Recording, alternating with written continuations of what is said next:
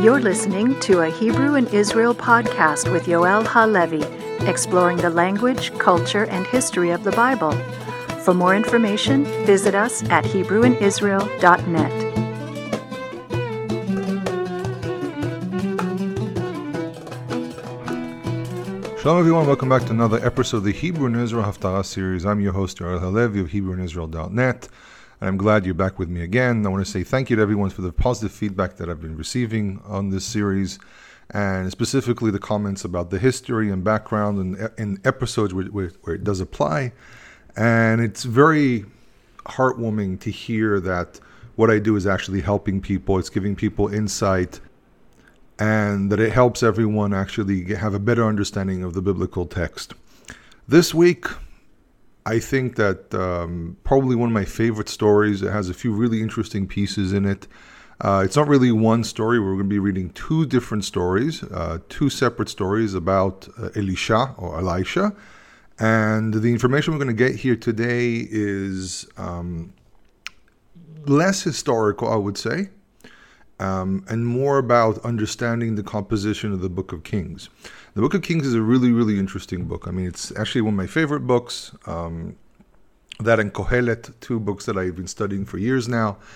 And one of the really interesting things about the Book of Kings is, first of all, the Book of Kings is really not supposed to be divided into two different books that we have, or the division that we're used to is not really the real division of the Book of Kings. The Book of Kings is divided to First Kings, Second Kings, but really in the Jewish Bible, it's just one. It's one large book. More so that it was a period where 1 Samuel, 2 Samuel, and the two books of Kings were actually considered to be one larger book known as Kings 1, 2, 3, 4, not in the Jewish division, but actually in the Christian division. Now, what's very, very interesting besides that is the layering of the book, because we have a lot of different pieces that exist in the book simultaneously. We have narrative, which tells us stories, which tells us about occurrences more in a narrative way. Then we have descriptions, which are more chronological, meaning that they seem to be more a short description of something that happened with a specific king. And sometimes it's really hard to kind of work through the pieces there, because sometimes we're only getting like a glimpse of what was going on with this person, and then we get all these other stories that describe them. I actually personally wrote a research paper that's peer-reviewed, but unfortunately it's only in Hebrew right now. But I wrote a research paper, for example, about King Ahaz, and when I proposed the paper to my professor, I got a funny look of, this is a brilliant idea, but you're also putting yourself in a corner here because this is a very, very difficult subject. And I said, why? He said, well, look at it. There's only one chapter about King Ahaz, one real chapter about King Ahaz. And it's built from something like 3 short pieces, all more or less taken from a chronology from somewhere. And you're somehow supposed to take that chapter and squeeze it into the historical background it was in. And while writing this paper, I realized that proposing a historical reconstruction of what happened in that period was going to be very, very difficult. So I actually proposed to my professor, I said, well, maybe I shouldn't try to present a chronological reconstruction, just give more of the insights that exist regarding the what exactly happened there, and then I'll obviously give my own insight and so on. I'm glad to say I actually got a really, really good grade for that research paper, and this is, by the way, to point out a slight difference. There's always this joke when I speak with my American friends about writing research papers. These are research papers that go to 30, 40, 50 pages long. This is stuff you usually write for your, this is not like, a 10-page thing that you have to give in. This took several months to write, but it demonstrated to me how difficult and layered the Book of Kings is. And this is really the real point. So when you go through the Book of Kings, as I said, there's chronological information, there's narrative, and then we have this really, really curious thing. We have prophecy stories, or what we call stories of prophets, what they call Sipurei Nevi'im, which there's actually several books that I've seen about this subject, specifically one of them, which was one of my favorites, is by Dr. Alexander Rofé, which I've mentioned before. And he tries to break down all these different stories to try to understand what's really going on there and what's the backdrop.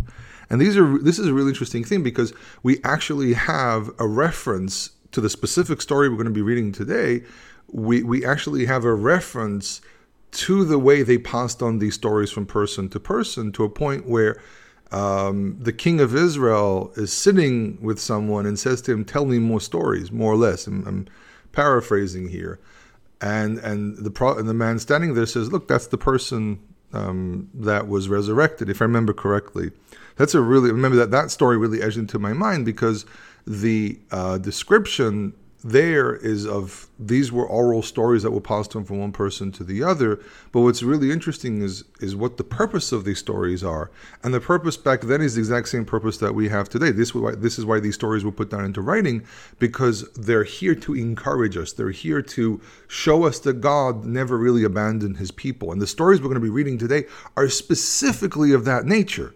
And it's really, really interesting, because we're reading stories inside a period where things were not going very, very well for Israel. It's something that a lot of people don't really comprehend, because you have to understand that the Assyrians are always breathing down the neck of the nations living in this region.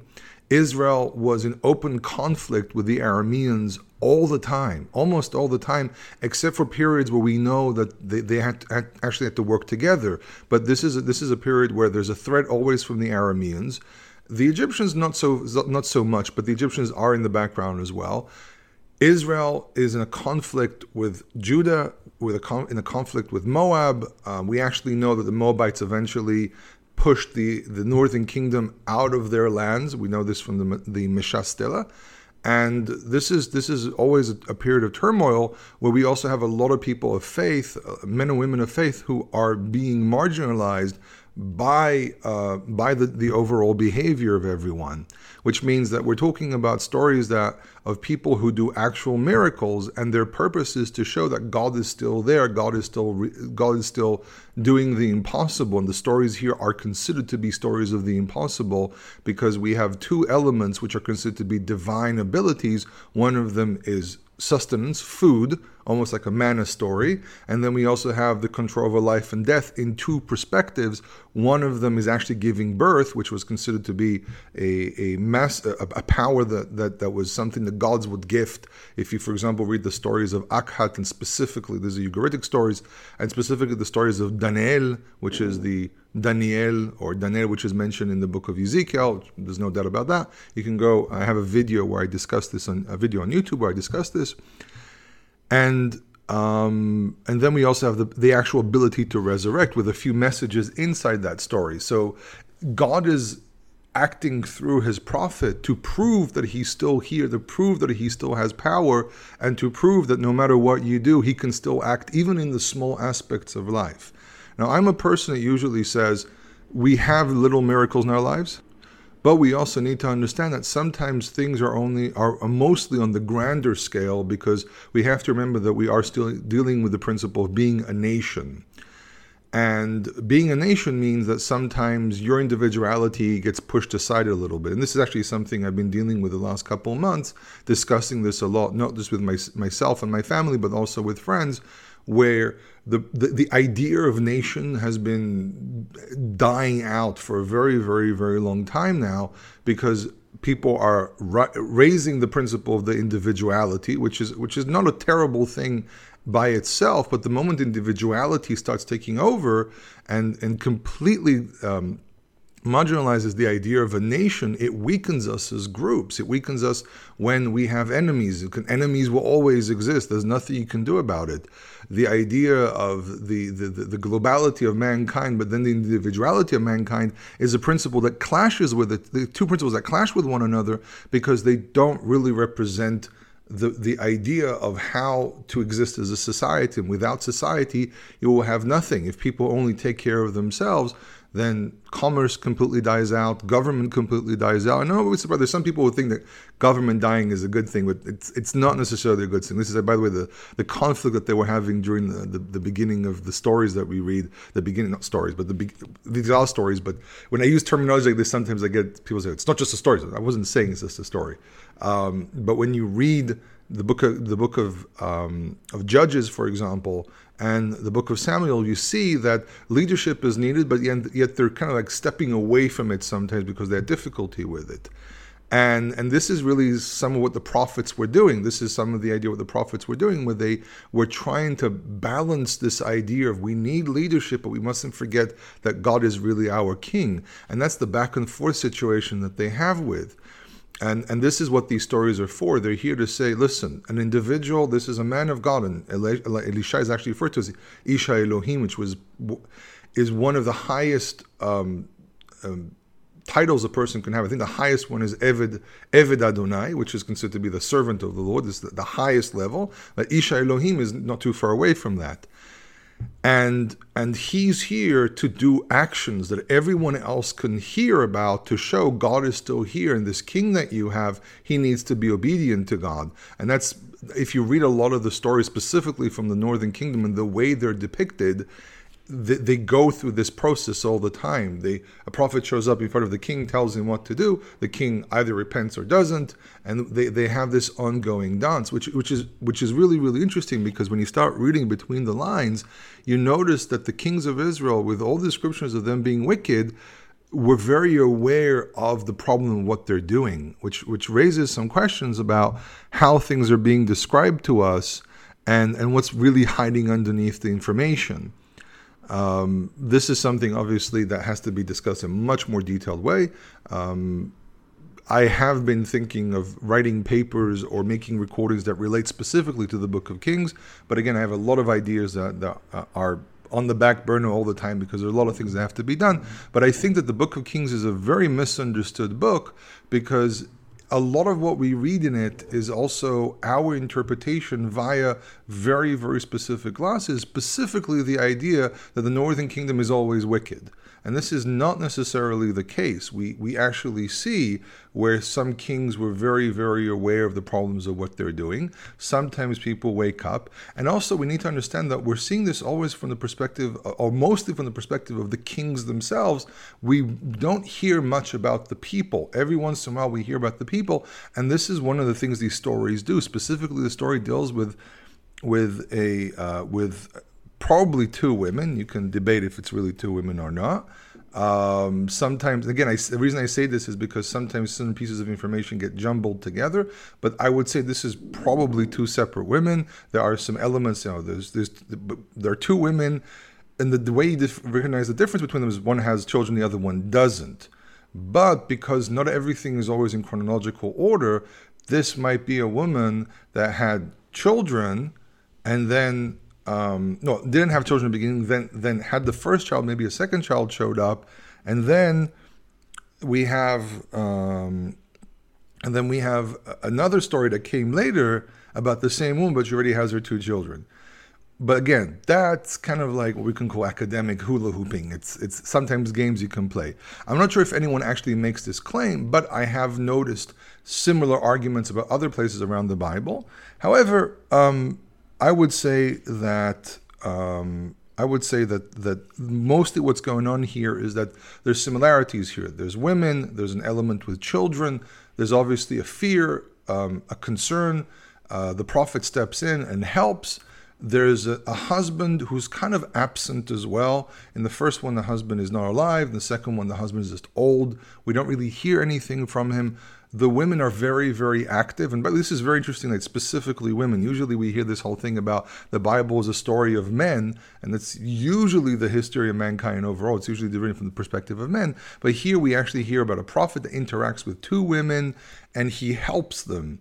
Now, this is a really interesting thing because it's very, very common in traditional societies that a man, especially if it's a man who's has a prominent position in the community and everything, never really comes in contact with women.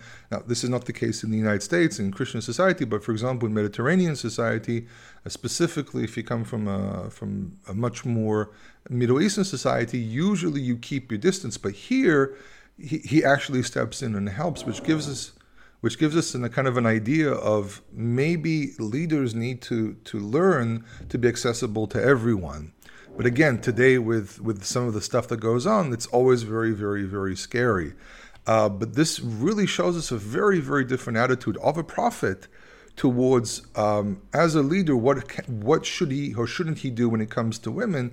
And we see that the interaction is actually permissible, but obviously there's there are agreements, there's understood ideas of what's allowed and what's forbidden in this type of behavior. But in any case, it's very intriguing that the stories about Elisha involve two women. It is considered to be relatively unusual, and I'll point this out because the reason I point this out is because later on we'll talk about interpretation of a specific verse and how things get interpreted, and you'll see why I bring this up. So we have a very, very long reading. I'm actually going to take the longest reading there is, which is 30 plus verses. So we are in 2 Kings chapter 4, and we're going to be reading the majority of the chapter. This is so long that I might start skipping things. You can notice I'm actually keeping the introduction very, very short. So the first story is a story about a woman who has two children, and her husband passes away, and there's a debt collector, a person she owes a debt to, that she has to repay. And if she doesn't repay, he'll take her children away. Now, this is a really strange situation because in truth, the Torah doesn't allow a debt collector to take away someone's children. I've seen commentators that try to connect this to things like in Exodus and so on, but the problem that we have here is even when you have a debt, there's a massive question here about taking someone away because of a debt. We're probably seeing here something that goes outside of the spectrum of enslaving someone in the Torah itself. This could be why the outcry is so serious, that she's trying to describe to the prophet something that is outside of the Torah laws. Because we find here that these characters are Torah observant. Specifically, if we take the parallel of two women, one of them actually goes on the Shabbat or the new moon to go see the prophet, which means these two women are parallel to one another, which means they're both Torah observant. They both look at the Torah the way it should be done. And she turns around and she says, the debt collector wants to take away my children. Now, if you go back to Exodus, it says if a person sells themselves as a slave, there has to be a voluntary action of selling oneself, or if you go also to the rules, if I remember correctly, it's in Deuteronomy, it says if a person steals, then they're sold by their theft. Here, this is a debt.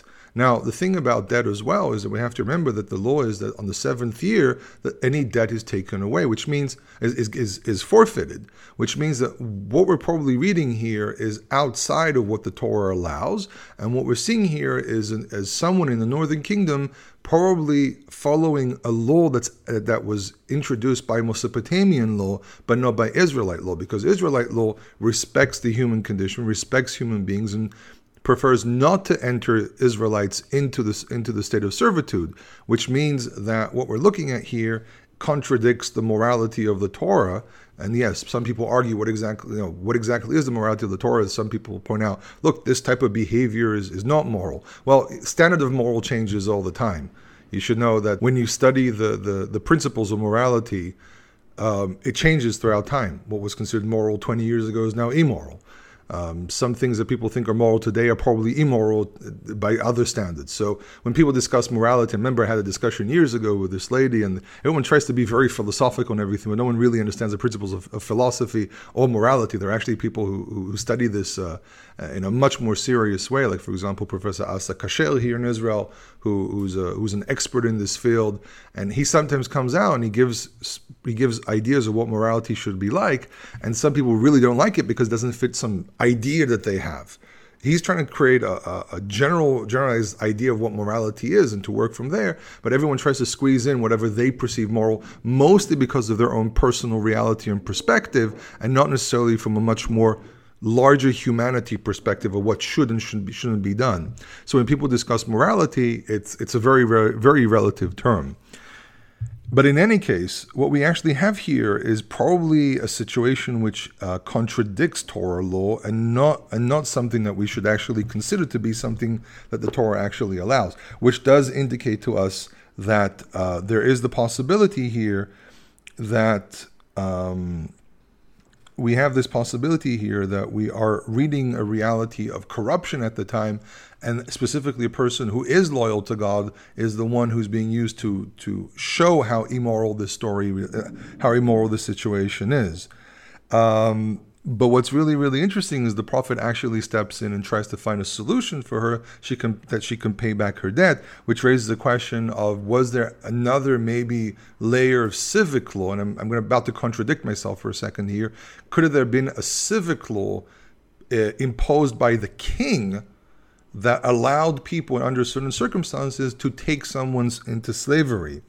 And that's something that was proposed when I was studying the Book of Kings. It was proposed that there was such an idea, that we have the Torah law, which is held by the priests, and the priests are the ones who make the decisions on it. But kings felt that they had the power to override certain situations and allow the judgment of the king. So we might be dealing with this. So this can also be a type of reflection onto the kings themselves, showing that the corruption is mostly from the king, and there were people who were using this corruption, were using this structure of kingship for their own advantage, and were ignoring the Torah. Okay, so we need to start reading this text. It says, "V'isha achat min neshei bnei haneviim tza'aka le'isha lemor." One woman, a specific woman, we never really get her name here. It's a very common thing that you don't have the name of people, especially women. It's a really interesting thing. But omission of names is not unusual. We actually know that even in royal inscriptions in the ancient world, even if there was someone important, they sometimes omitted their name.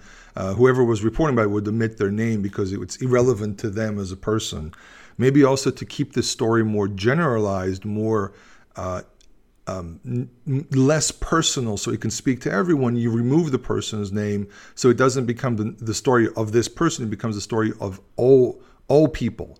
And also, it's very interesting, and something else came to mind, the fact that these are women. Women technically were a protected class, especially widows. So there's an issue here of civic justice being opposed to Torah justice, where you have to take care of the widow here and the fatherless. Here, the prophet steps in, and he becomes a symbol to the idea of protecting these two protected groups, but also protecting the laws of the Torah. So there's some elements here which are hiding in between, because classically we say, we rarely have any information about Torah keeping in ancient Israel, but we actually do when you look between the lines as well. So she is the wife of one of the sons of the prophets, Bnei Nevi'im. Bnei Nevi'im really means people who were trying to become prophets or were associated with the class of prophets. We actually hear several ideas like this in several places, and this person might have been a professional prophet or something like that, and this was his income, or his work was related to the school of prophets. And there's a very famous debate if there was such a thing and there were students of the prophets and so on. It's a very famous debate about prophecy and overall. Yechezkel Koifman versus I think it was one of the very early German school of thought, that they thought maybe there's some kind of a prophetic school, so they're the ones who came up with some of the books that we have, and it was their perspective, because everyone tries to put everything into boxes, like, we have the school of the prophets and we have the school of the priests and we have this, and it's part of the idea of arguing that there are different schools of thought which produce different documents, and that's how the Bible was created. Koifman actually completely rejects it. He says there's no actual evidence that these were the students of Isaiah, for example, stuff like that. He says there's no actual evidence. This is pure speculation. But we do know that there were prophets and there were people who followed these prophets. So there isn't much truth, I would say, into the argument that they produced documents, but there is truth into the fact that they were another type of leadership, because remember, we have the king, we have the priests, and we have the prophets, and they all balance out one another. Specifically, the prophets are supposed to balance everyone out, because when you read basically from the beginning, but when you specifically read the book of Judges, the book of Samuel, the book of Kings, you can actually see this idea that when there's a corruption in one of the two main leaderships, which is the kingship and the priesthood, the prophets step in and warn them. Same thing happened with Eli in Shiloh. Same thing happens with the kings over and over again. So she apparently, her husband passes away, which means her income drops. Her income becomes almost non-existent. He probably didn't have any fields and any other income except for being a professional prophet, and she gets into trouble. And she's tza'aka. So tza'ak which means to call out. There's tza'ak and there's za'ak. These are two very similar verbs. Za'ak is usually when there's violence. Tza'ak is usually when you call out to someone for help. And she's basically calling out specifically to Elisha, which means her husband was probably associated with groups connected to Elisha. And this is why him being the head was the one to speak with. So she calls out to him, Lemo, saying, Avdecha ishi met, v'ata yadata ki avdecha haya yareet Adonai. So she says, your servant, my husband, has died, and you knew that your servant was fearful of the Lord. And the debt collector has come to take either two of my sons or my two sons, which probably should be translated as my two sons, to him as servants. And Elisha said to her, and he said to her, what can I do for you? Lach usually means to you, but here it really means for you. Tell me what you have in the house. Your female servant, shifchatecha, she's basically associating herself the same way. She says, the same way my husband was loyal, I am loyal on the same level. So your female servant, shifcha, usually has a very negative connotation, because usually shifcha, this means a slave, in a very negative sense. But here it's not. It's this basically, it's interesting, she doesn't use the term amatecha, which is the one we would expect in other places when you talk about Eved and Amma. Those are two word couples that come together. Here she refers as Shifcha, either probably because of a dialectal issue of them living in the north, or because there are differences between Judean Hebrew and Northern Hebrew, or Israeli Hebrew as they call it, or that we're looking at she's using a word that might be even more lessering of oneself, to make sure that it's that to show that she's completely humbled before the prophet, really looking for help. She says, I have nothing in the house except for a small container, asuch shaman. Lasuch is to actually pour some oil. She's talking about a very, very small quantity. Pour a quantity that's enough to put on your hands and maybe in your hair and a little bit on your face, because the oil was used to protect the skin from the dryness. If you remember, we have very serious dry spells here in Israel, where sometimes it gets so dry, everything starts peeling, and we have weather like this every once in a while. So they maybe had some like small containers. She's talking about a very, very small quantity. There's no real way of knowing how much it was, but it's apparently a very small quantity. So he says, Vayomer lechi sha'ali lach kelim min hachutz. So he says, go borrow for yourself vessels from the outside. So this is very interesting. So she goes out and she starts collecting vessels from everyone, making it really, really famous that a miracle is about to happen. But then the miracle happens in closed doors. So there's an element here of the private situation, but also the public situation, to make it clear that God is still with Israel, but also taking care of the individuality of this lady. So he says, go and collect for yourself vessels from the outside, me'et kol shchenaich, from all your neighbors. And there's a really interesting dialectal issue here. Every time he refers to her, almost every time, but many times he refers to her, the kri, which is what we write, the kri is what we read, and the ktiv, what we write, are a little different, showing a dialectal difference in the text, which indicates that the Masoretes preserved probably some elements of Israeli and Hebrew, even though Israeli and Hebrew was almost non-existent by the point the Masoretes, well, actually was non-existent completely, but they were able to preserve some elements of it, which is really, really interesting. It says, go collect empty kelim rekim al tamriti. Empty vessels do not skinge, don't collect a little bit of them. Go collect from everyone, large quantities. So he's also making sure not only to take care of that specific situation of her specific case of paying back the debt, but also taking care of her in the future as well. So he's not just solving this one individual problem. He's actually taking care of her. She's a loyal person. This is a message to everyone. If you are loyal to the God of Israel, you will be taken care of. Even if everyone else around you is going to be in a bad situation, He is going to take care of you. And I've pointed this out many, many times, that many of the stories of the prophets and prophecies are stories of hope, not just gloom and doom. A lot of it is about pointing out hope, pointing out that there is a Savior, and you can be redeemed, and redeemed is usually in the physical sense in the Bible, but you can be redeemed when necessary. It says, Uvad v'sagarta deret ba'adech uvad banaich. This is verse 4. And you enter the house, and you close the door behind you and behind your son. So be'ad is into your favor, which really means you're behind the door. You're closing it. It's protecting you. ויצקת על כל הכלים האלה, and you will pour on all these vessels, which really translates into all these vessels. והמלא תשיא, and what's is full, you will remove. So basically work as a team. Like, pour in, when it finishes, move, bring another one in. So verse 5 says, ותלך מאיתו, ותסגור הדלת בעדה ובעד בניה. So she went from him. So obviously she went to where he was. It means that it was famous where he sat, which connects again this woman with the next woman because they both go to see where he's at. So he obviously sits in a specific location, a specific town.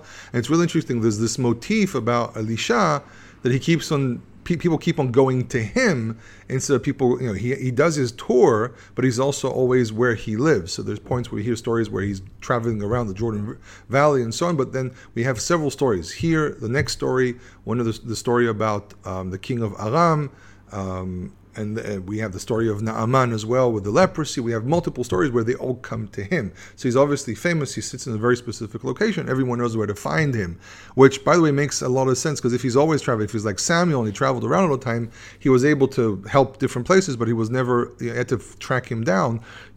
Elisha seems to be, unlike Eliyahu, unlike Elijah, he stays in one place and then people know where to find him when they need specific help. So it's a really interesting difference in reality between how they functioned. So she goes from him, but this girl, she closes the door with her and her sons behind the door. Hem megishim elea v'hi motzaket. So they're giving her the vessels, and she is pouring in. Vahikim lota kelim, when the vessels were full and basically completed, there were no more vessels.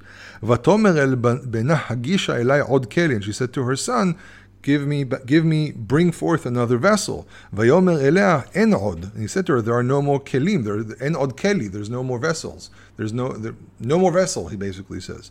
Vayamod hashamen, and the oil stood, which means the oil stopped.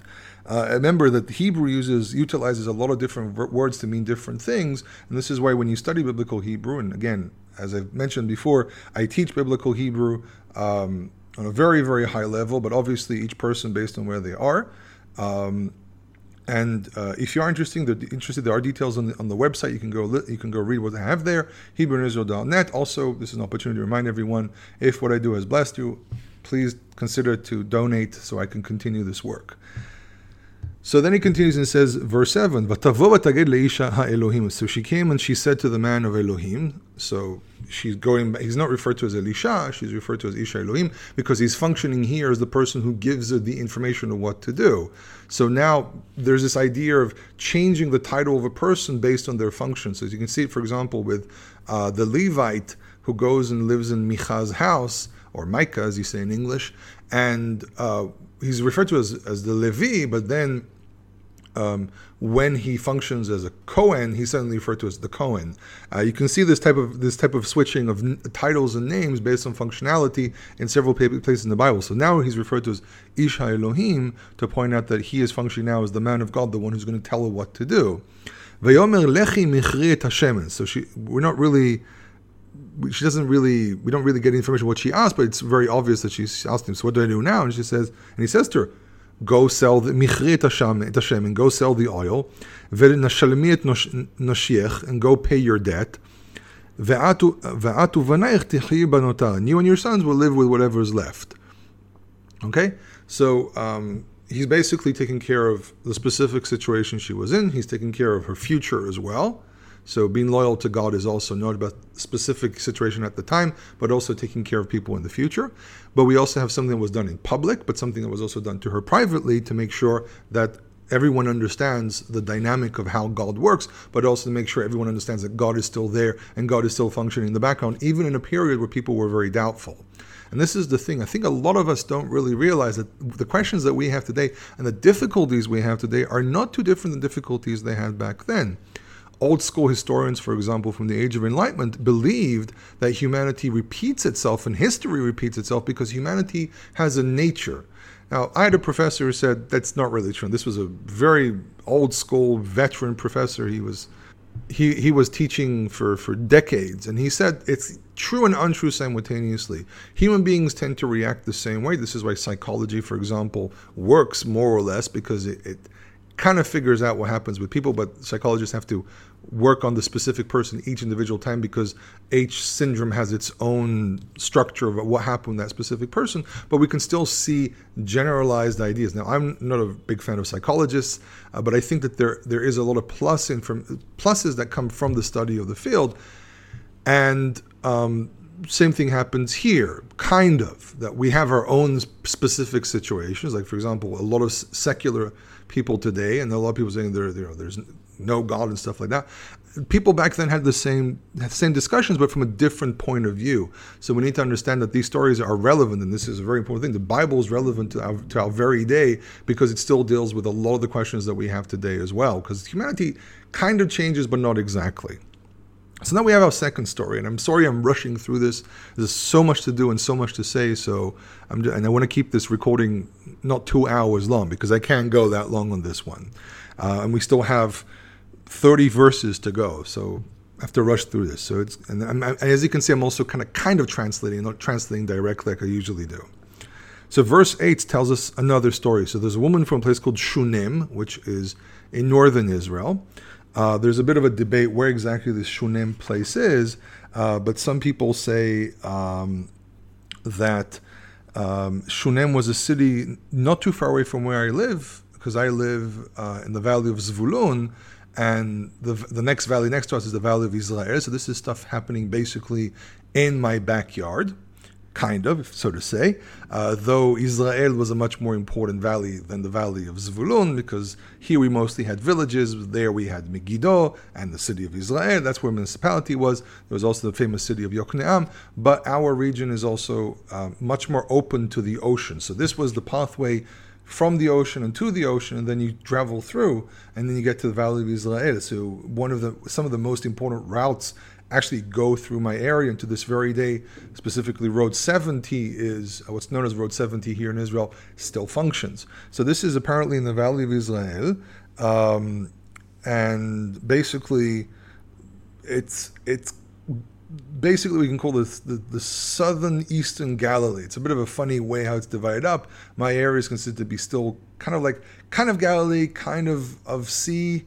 The northern coastal plain, and there's a bit of a debate where exactly to position everyone because there aren't clear lines. But that's already the southern eastern or southern Galilee, I would say.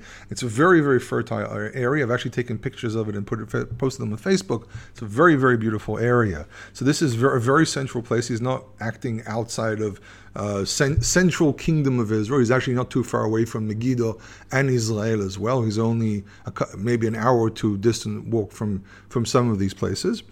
So this is all happening in the center. This is not some remote story far, far away. And I think that's very, very important because it makes it clear that these are people who are known, people who are famous, people that you could see and meet. And that's why that story with the king who turns around to, I can't remember exactly who it was. It might have been Gehazi himself and says to him, "Tell me more stories about your master." He says, and this man shows up. He says, "Oh, that's the man," and everything, or it might have been the woman. Again, I don't remember the story exactly.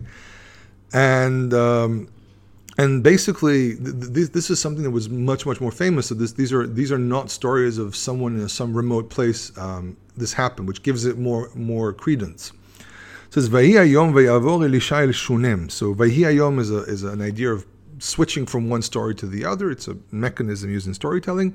And Elisha passes in a place called Shunem. V'sham isha gedola. There's an important woman. Here the term gdola doesn't mean big, though if she's important, she might have been also overweight. A classic way of knowing someone was wealthy back in the day was if they were overweight. Today, actually, a lot of overweight people are poor. That's the exact opposite, because food's so abundant, they buy, but it also is garbage food, then they buy a lot of it and it has too many calories in it. Back then, food was cleaner. Water wasn't necessarily that clean, but food was technically more cleaner. So if you had more food, you could eat, but if you didn't, then you were thin. So Gdolah here probably means wealthy. She held him, she stressed on him, she said, "Please come over and eat bread," which means come join us for a meal. And the thing is that really what she's trying to do is, this is what the next part of the verse says, she's really trying to convince him to be to come over as much as possible. So she's a very strong person of faith, and she wants to be associated with the prophets. So she says the door is always open, and she actually starts insisting, inviting him over. And she says, "Vahi mideh ovro," and it was every time that he passed through, "Yasur shama lecholach," he will turn over to go eat bread, which means he was convinced this is a person who wants to support him, because like Levites, prophets wouldn't really have time to work because their job requires them to be involved with society, which means they had to have people to support them. So he goes there to eat bread. Vatomer el isha. So he says to el isha. So he says to her husband, Hinene yadati ki ish Elohim kadoshu. So she says, Vatomer el isha. She says to her husband, she says to her husband, it is that I know, for this is a man of Elohim, Kadoshu, he is holy. Now this is a really there's a really funny, well, I wouldn't say funny, but there's a really strange midrash about how does she know that he's a holy man of God. And the midrash starts asserting some weird things like he wouldn't do this, and this wouldn't happen with him, and so on.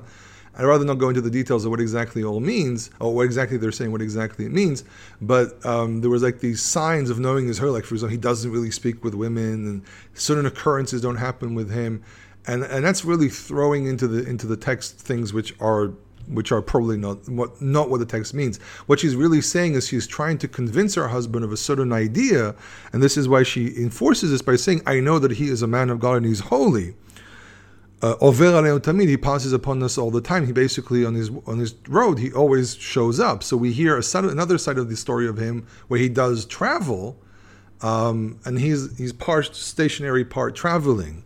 And here we hear in this story we actually hear more. We hear both, where he's traveling and stationary. So in verse 10 she proposes the following. She says, "Naasena al yad kir ktana." We'll make some upstairs wall. Basically build something with a wall around it. ונשים לו שם מיטה ושולחן וכיסא ומנורה. We'll place a bed and a table and a chair and a lamp. והיה בבואו אלינו יסור שם. When he would come to us, he will turn to there. He will rest there. They're basically trying to give him another home, a secondary home, which is really interesting because that gets contrasted probably to the idea of him having his own place of dwelling, which means that he made sure he always had his own place of dwelling, his own home, that he doesn't feel as if he's exploiting people. So he will sometimes rest there, but he never made it into his actual home, which maybe is a way of describing his character. So it says, Vayhi hayom, and it was the day, he showed up one day. Vayavo sham, and he came there. Vayasor el ha'aliyah vayishkav sham, and he turned to the upstairs chamber, and he rests there. Vayomer al Gehazi Naaron, he said to Gehazi, and there's a bit of debate what the name Gehazi really means. Might be similar to the idea of Gehizayon, as we hear later on the latter books, a valley of vision. Maybe his name is supposed to be a person who's connected to visions like his master, but he doesn't have visions. Not too sure exactly what it means. This actually might not necessarily be his real name, as I've suggested before in other situations. But the name Gehazi is so weird, I would maybe argue it is his real name. It's a very unusual name, and we don't really know how to explain it. So he says to Gehazi, his servant, Kira la shunamit azot, call this Shunammite, vayikra lah v'tamod lefanav, and she called him, and he called her, and she stood before him. So it seems to be that she entered the room. And usually, but we'll carry on. You understand what the issue is. ויאמר לו, אמור נא אליה, הנה חרת אלינו את כל החרדה הזאת. He said to him, to Gehazi, please tell her that you have feared this great fear. Basically, charada here is to actually move around, do a lot of things to prepare for someone. מה לעשות לך? What can I do for you?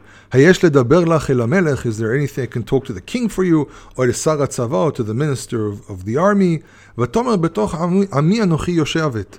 And he said to her, I'm dwelling amongst my people. So verse 14 says, Vayomer umeh la'asot lah. And he actually, Elisha is actually saying to Gehazi, what can I do? What can I do for her? So Gehazi actually is a lot more involved, and usually this is understood as being that Elisha was actually unaware of his environment because he's so holy. I'm not too sure this is really what the text is saying, but this is a very, very common interpretation. So he says to Gehazi, what do I do with her? So Gehazi says, Vayomer Gehazi, aval benen lah v'isha zaken. He says, but however, she has no son, her husband is old. Vayomer kerala, and he said, call her. Vaykrala, so probably she left. She said, I don't need anything, and she left. She doesn't want to bother the prophet. She only wants to make sure he has everything. So Vayomer kerala, he says, call her. Vaykrala v'tamod b'patach. He called her, and she stood in the entrance. This is usually understood as being, again, he's so holy he doesn't see her. She's so pious he doesn't want to appear before him. But standing in the entrance is really about, first of all, it might actually indicate that she's a very, very humble person in overall. But also there's a protocol here where you don't just barge into someone's room. You knock on the door, like we do today. You knock on the door, and you wait in the entrance until you're invited in. I, for example, follow this protocol to a T, where a point where I sometimes knock on people's doors and they yell out, it's open, and I might open the door, but until I actually hear someone say to me, enter, I will not enter. I have certain friends who, they recognize my knock, but they also know if they say it's open and the door opens, but no one actually comes in, they know it's me. And it's a politeness that you have that I think is necessary for mankind, because we need to understand that people's houses, this is their privacy. Even the living room, this is still their privacy. So she's respecting his privacy because they gave him the room. She's not seeing this as her room. She's seeing it as his room, and therefore this is his apartment. So there's a protocol of not modesty, but a protocol of politeness that exists here. So he sees this, and he says to her out loud, he says, Vayomer lemoed hazeh ka'et chaya. He says, to this time, now you will become Haya. Haya means a woman who has given birth. It's a term. It's actually a term that was used all the way into Mishnaic and Talmudic Hebrew. But it says to this date, now, which means now next year, you will be a woman who's given birth. At choveket ben, you will be holding a son. Vatomer, and she said, Al Adoni ish Elohim, please know, my Lord, the man of Elohim, Al techazev b'shivchatecha, do not lie to your servant. So she's so humble that she's basically saying, kind of a degree, I'm not worthy. She's not saying I don't believe. She's saying I'm not worthy. God hasn't given me a son so far. I'm doing whatever I can to at least accommodate a man of God, so I can still have a kind of association with God, which, by the way, might be one of the reasons why she did what she did, not in a negative sense, but actually in a positive sense, that she wanted to feel a closeness to God, because children were considered to be the blessing of God. So if she can't have a child, at least she has a prophet she's connected to that she can feel close to God. Because we need to understand, I have friends who struggled for years to have children. I have friends who don't have children yet. I have friends who can't have children. I have a friend that just gave birth, and it took him years, been married for years and years and years, and she suffers from a certain syndrome that really got in the way, and it took a very long time. But in the end, they had twins. I remember I went to the Brit Milah, to the circumcision ceremony. It was such a beautiful thing. But until you're trying to have children and it doesn't happen, you feel the distress. And in the ancient world, this is how they felt. They felt that if you don't have children, it's something from God. And I still believe it's something from God. The probability of having a child, if you really read about it, because we're used to seeing children, but the probability of life actually happening is a lot more complex than most of us realize. And more women have miscarriages than people actually realize. I have a friend who's he and his wife got married not long ago, and they're trying to get pregnant, and he called me up and he asked me about it. And I said, yeah, well, she had a miscarriage. He said, is this normal? And they said, yeah, it is. It actually happens more commonly than you realize. So we have to understand that the probability of life is really complex, and having children wasn't a given back then, and it's not a given today either. A lot of people have children, but a lot of people don't as well. So we don't understand this. So when you say something like this, and if a person's been married for a very, very long time and they don't have children, and they say, "Oh, you're going to have a child very soon," the shock here. And and basically saying this, maybe I don't have children because God decided I'm not worthy. So she's not exclaiming out of not believing; she's exclaiming out of it wasn't God's will so far. But she's also she believes him. Maybe there's some element here of shock, because probably this is the one thing she's always wanted in her life. So he turns around. This is more of a private story, but again, a woman who's everyone knows who she is. Her husband, she's a very famous woman. She gives birth after a year. That's pretty serious. First of all, it associates the idea of like Sarah and Rivka and Rachel, who didn't have any children. by her having a child with an old husband is considered to be a divine miracle, a miracle of life.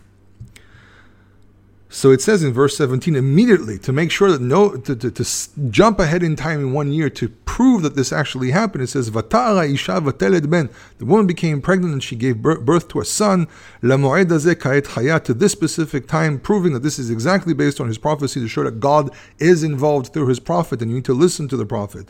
She became a woman who has given birth. Asher diber elea Elisha, as Elisha spoke to her. Vigdal hayaled, and the child grew. Vayhi hayom, and it was the day. So again, we're skipping ahead of time. So we're skipping several years ahead. Vayitze el aviv el hakotzerim, and he went out to his father, to the harvesters, to the reapers, because of the fact that this is what children did. At a certain age, they start working in the field, like in the family business. This is how it was. Education was a very, very marginal thing. You were only educated if you were really, really wealthy. And education back then wasn't the exact same thing as education today. It wasn't sometimes the analysis of data to a point where all you have is just data and analyzing the data. Things were very, very practical. So if you were educated, it had a practical side to it. That's why it raises questions about philosophy and overall research, or art history and some other professions, other things which are taught at university, which one must wonder if they're even worth studying. So it says in verse 19, Vayomer el aviv roshi roshi, he said to his father, my head, my head. Basically, he's having either sunstroke or maybe just a stroke. Something's wrong with him. Vayomer el hanar, and he said to his servant, he says to the young man who's with him, Se'o elimo, carry him to his mother quickly. Vayisayeo vayavio elimon. He carried him and brought him to his mother. Vayishev al birkea, and he sat on her knees. Ad hatzoraim vayamot, and until the noon, and he died. So this isn't necessarily sunstroke because he went out in the morning. So this must have been maybe some kind of a syndrome, something wrong with him. And overall, today doctors will have a lot of discussions of what exactly happened. This might be something neurological. We can't know. There's no actual way of knowing what exactly happened to him here. So she is a woman of faith, and she trusts the prophet, and she trusts that what he told her was truth. He says, "Vatar v'tashkiveo al mitat isha Elohim," and she took him up and she laid him on the bed of the man of Elohim. So there's symbolism here of this is where he sleeps. There's holiness here. Let's put him down. And there's actually the bed is comparable to the staff, which is mentioned later. Everyone's perceiving this as being some kind of power that comes from the prophet, and end up the prophet actually has to physically go and resurrect the child because it's the presence of God that's really what brings the child back, not the bed, not the staff. Even though these are symbolic of the prophet, it's not the prophet, it's God that does everything. This is a bit of a misconception. There could be some criticism here towards Elisha himself as well, because he sends Gehazi, but the people in the story are paying more attention to what things that relate to the prophet and not God. So there's a certain element of criticism here that even great people can make this mistake. To some degree, Moses made the same mistake as well, because he says, listen, the rebellious ones, will we bring water out of this rock for you? And by saying, will we, that's where Moses actually made the mistake, and this is why he was actually punished. There was a certain, how would I say it, certain arrogance, I would say, that came with this, and this is a warning sign to us, to the simple people, that we need to be very, very careful with things. So she places him on the bed of Isha Elohim. But Tisgor ba'ado v'titzeh. She closed the door and she left. Who? Tisgor ba'ado, again, it links us to the previous story, setting into the private, and then also door closing. There's a lot of symbolism here of door closing. Door closes in the previous story. It's hope. Door closes here. It's hope, but not exactly. But there's hope here by closing the door that some miracle is going to happen behind the closed door, and it does. But it takes 2 tries. In the previous story, it doesn't take any tries, and it just doesn't stop. Here, there's a bit of a back and forth situation here of closing the door. It doesn't happen. On the bed, maybe she put it on the bed hoping something happens. She saw nothing happen. Close the door, run out.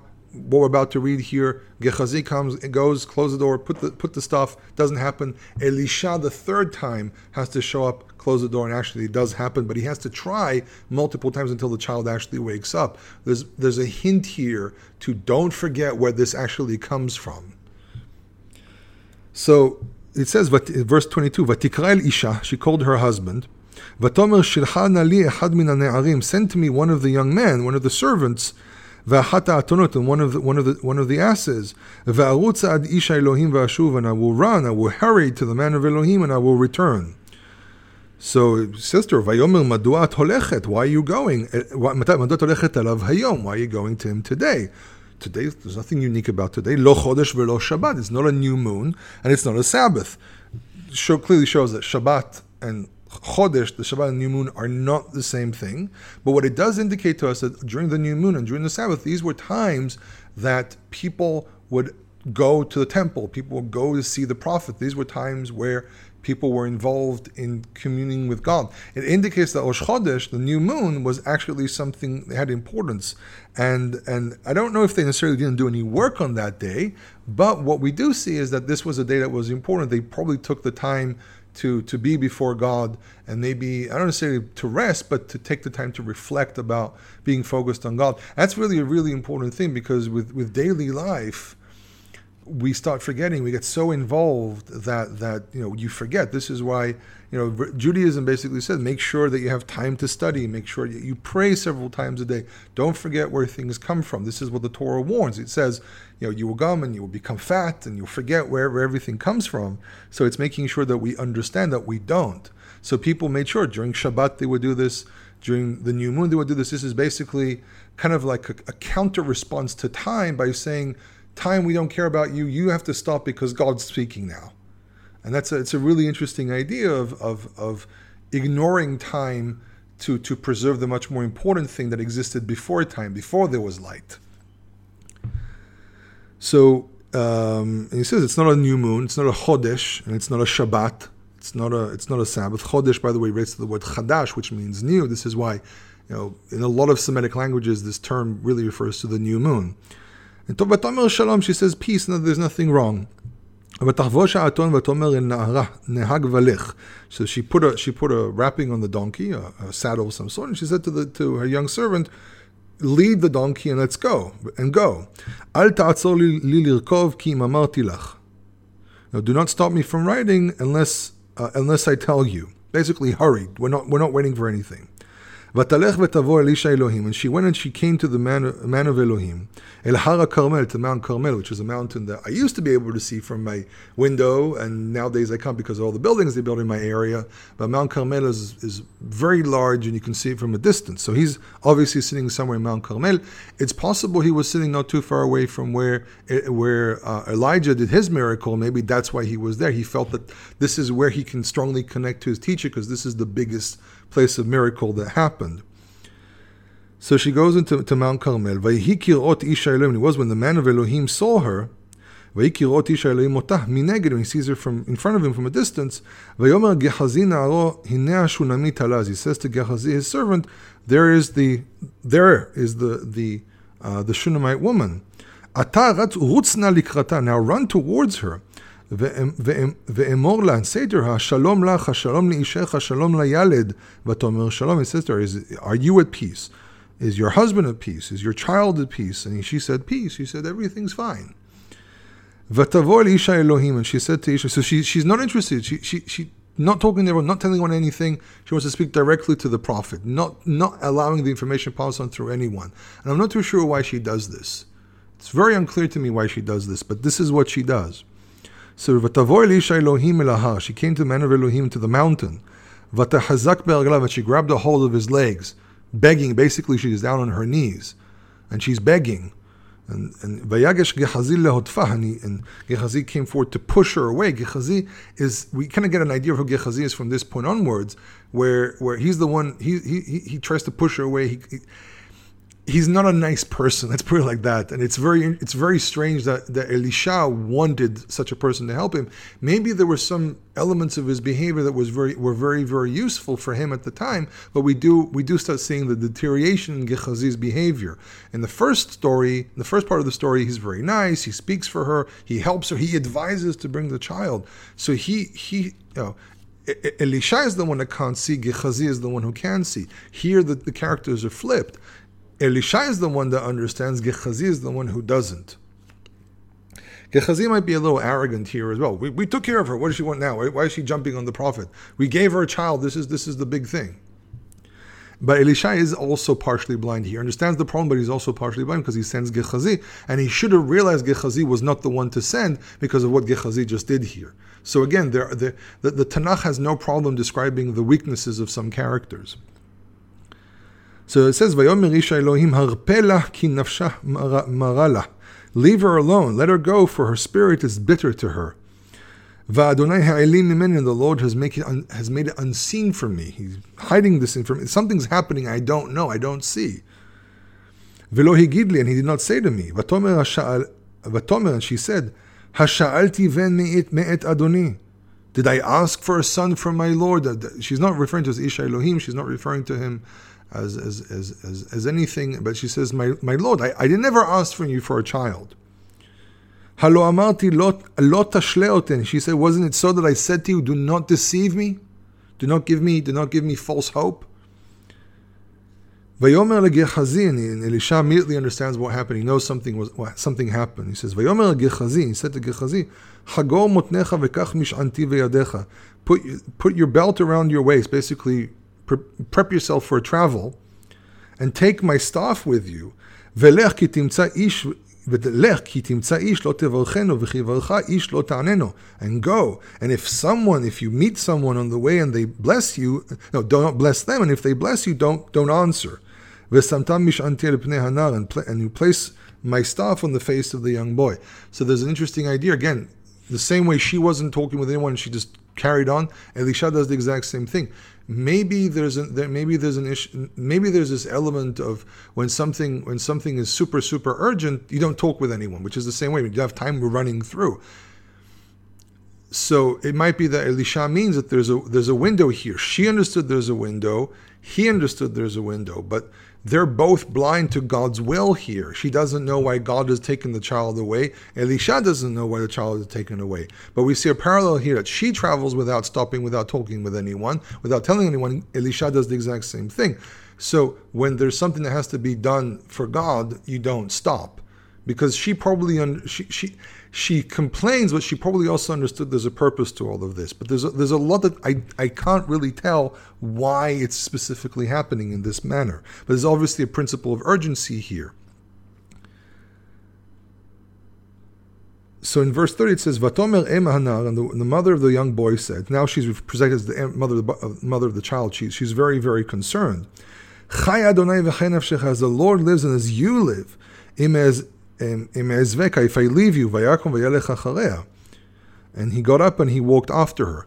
So he's sending Gehazi as a rush, run forward before us. Because Elisha is probably not that young, and he needs someone who can run really, really fast. He says, this is urgent, run, take care of the boy. We probably only have a small window to revive him. But she says, I'm not going to leave anyone. Basically, she's saying, I want you to come with me. I'm not going to leave Elisha here, but I also don't want to not go back home. So she's basically convincing him to go with her. So he gets up, and he got up and he walked after her. And Gehazi went before them, basically ran forward. He placed the staff on the face of the young boy. There is no sound, there is no voice, and there's nothing to hear. Lakshiv usually means to listen. So there's no sound, he's not moving, there's nothing going on. And he returned before him. He left. He put it. Nothing happened. He waited. Nothing happened. So he ran out forward to greet them again.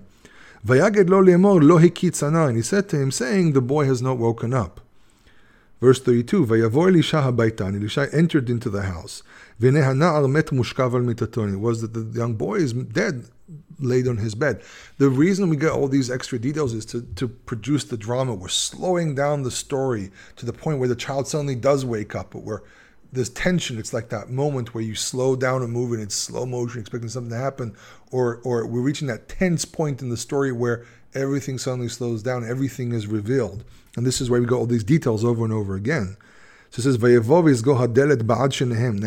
the miracle is going to happen. He enters and he closes the door with them, both of them in the room. And he prayed to the Lord. Now he's understanding what actually has to be done. So he prayed first of all. And he got up onto the bed and he laid on the boy. He placed his mouth on his mouth, symbolic of the idea of breath of life. Ve'enav el einav, ve'kapav el kapav. Basically, human upon human. Basically, the idea of probably transmitting life from one person to the other. He is I and I am him. He probably prayed to God saying, take from my years and give this to the boy. There's a chance that's what he prayed. This is why he's mimicking their position. And he's putting his body on top of him to present the idea of transition from one to the other. So there's a chance his prayer really did talk about give him for my life. And this actually might explain why later on we hear the story that he became sick and it was the sickness that brought his death. It's possible that after the story, because Elisha had to give from his own life, he weakened his body, and this is why towards the end of his life he became sick a lot, because he gave away from his own life to make the child live. And we don't really always connect these points. And that's probably what's going on here. It says Vayghar alav vayachom basar heret. So Vayghar is to physically be on top of someone, physically to lean on top of someone. So it doesn't mean that he just placed, it was literally, he placed his body on top of him. And then the flesh of the young boy became warm. Vayashov, and he repeated it. Vayelech b'bayit achat hena v'achat hena. He walked back and forth. He did this several times. Vayal veighar alav, and he got up and he leaned upon him. Vayzorer hanar ad sheva pe'amim, and this boy sneezed. Vayzorer is a very, only appears here, but we understand it probably means to sneeze. And he sneezed up to 7 times. Vayifkach hanar et einav, and the boy opened his eyes.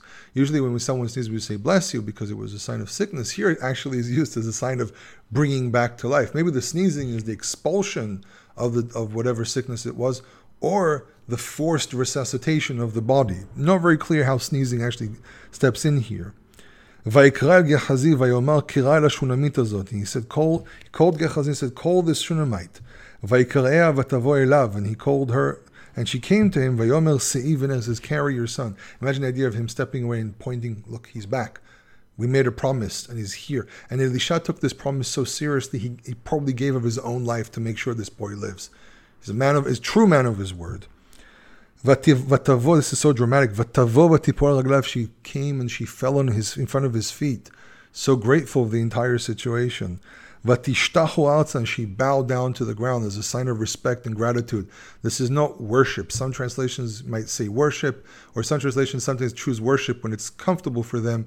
But bowing down to someone was a very, very common practice of showing respect. If I remember correctly, I think I wrote an article about this somewhere on my website. Vatisad benah vatetzeh, she carried her son and she walked out. And this is the end of the story. It's a very dramatic scene. But Elisha symbolizes here the idea of keeping a promise. Elisha is supposed to symbolize God here as well. And he made a promise and he stands behind his promise, and he gave him his own life to allow this child to live. And God basically made a promise, and God will make sure that anything happens, even if it costs his honor and glory and his oaths, where he says, if you do this, I will punish you. God says, but there's a point where certain promises to go over others. And if you make a promise, you have to stand behind your promise. So as I've pointed out, God is the God of faith. He's the God of promise. He's the God of emunah, who stands behind his word. And if he promises something, he will do it. Even when things look dire, he still can step in and help others and redeem humanity from its uncomfortable situation, whatever that situation may be. So I hope you enjoyed this discussion. Again, don't forget to visit HebrewInIsrael.net. Also the Facebook page, Hebrew in Israel. And again, if you've enjoyed these and these have blessed you, please consider blessing back by supporting so I can get more research material, spend more time in the library and pulling out all this information and getting a hold of books when they're not available in the library. A lot of research goes into these discussions. A lot of thought goes into these discussions. And so as I said, if it has blessed you, please consider blessing me back. Kol Tov.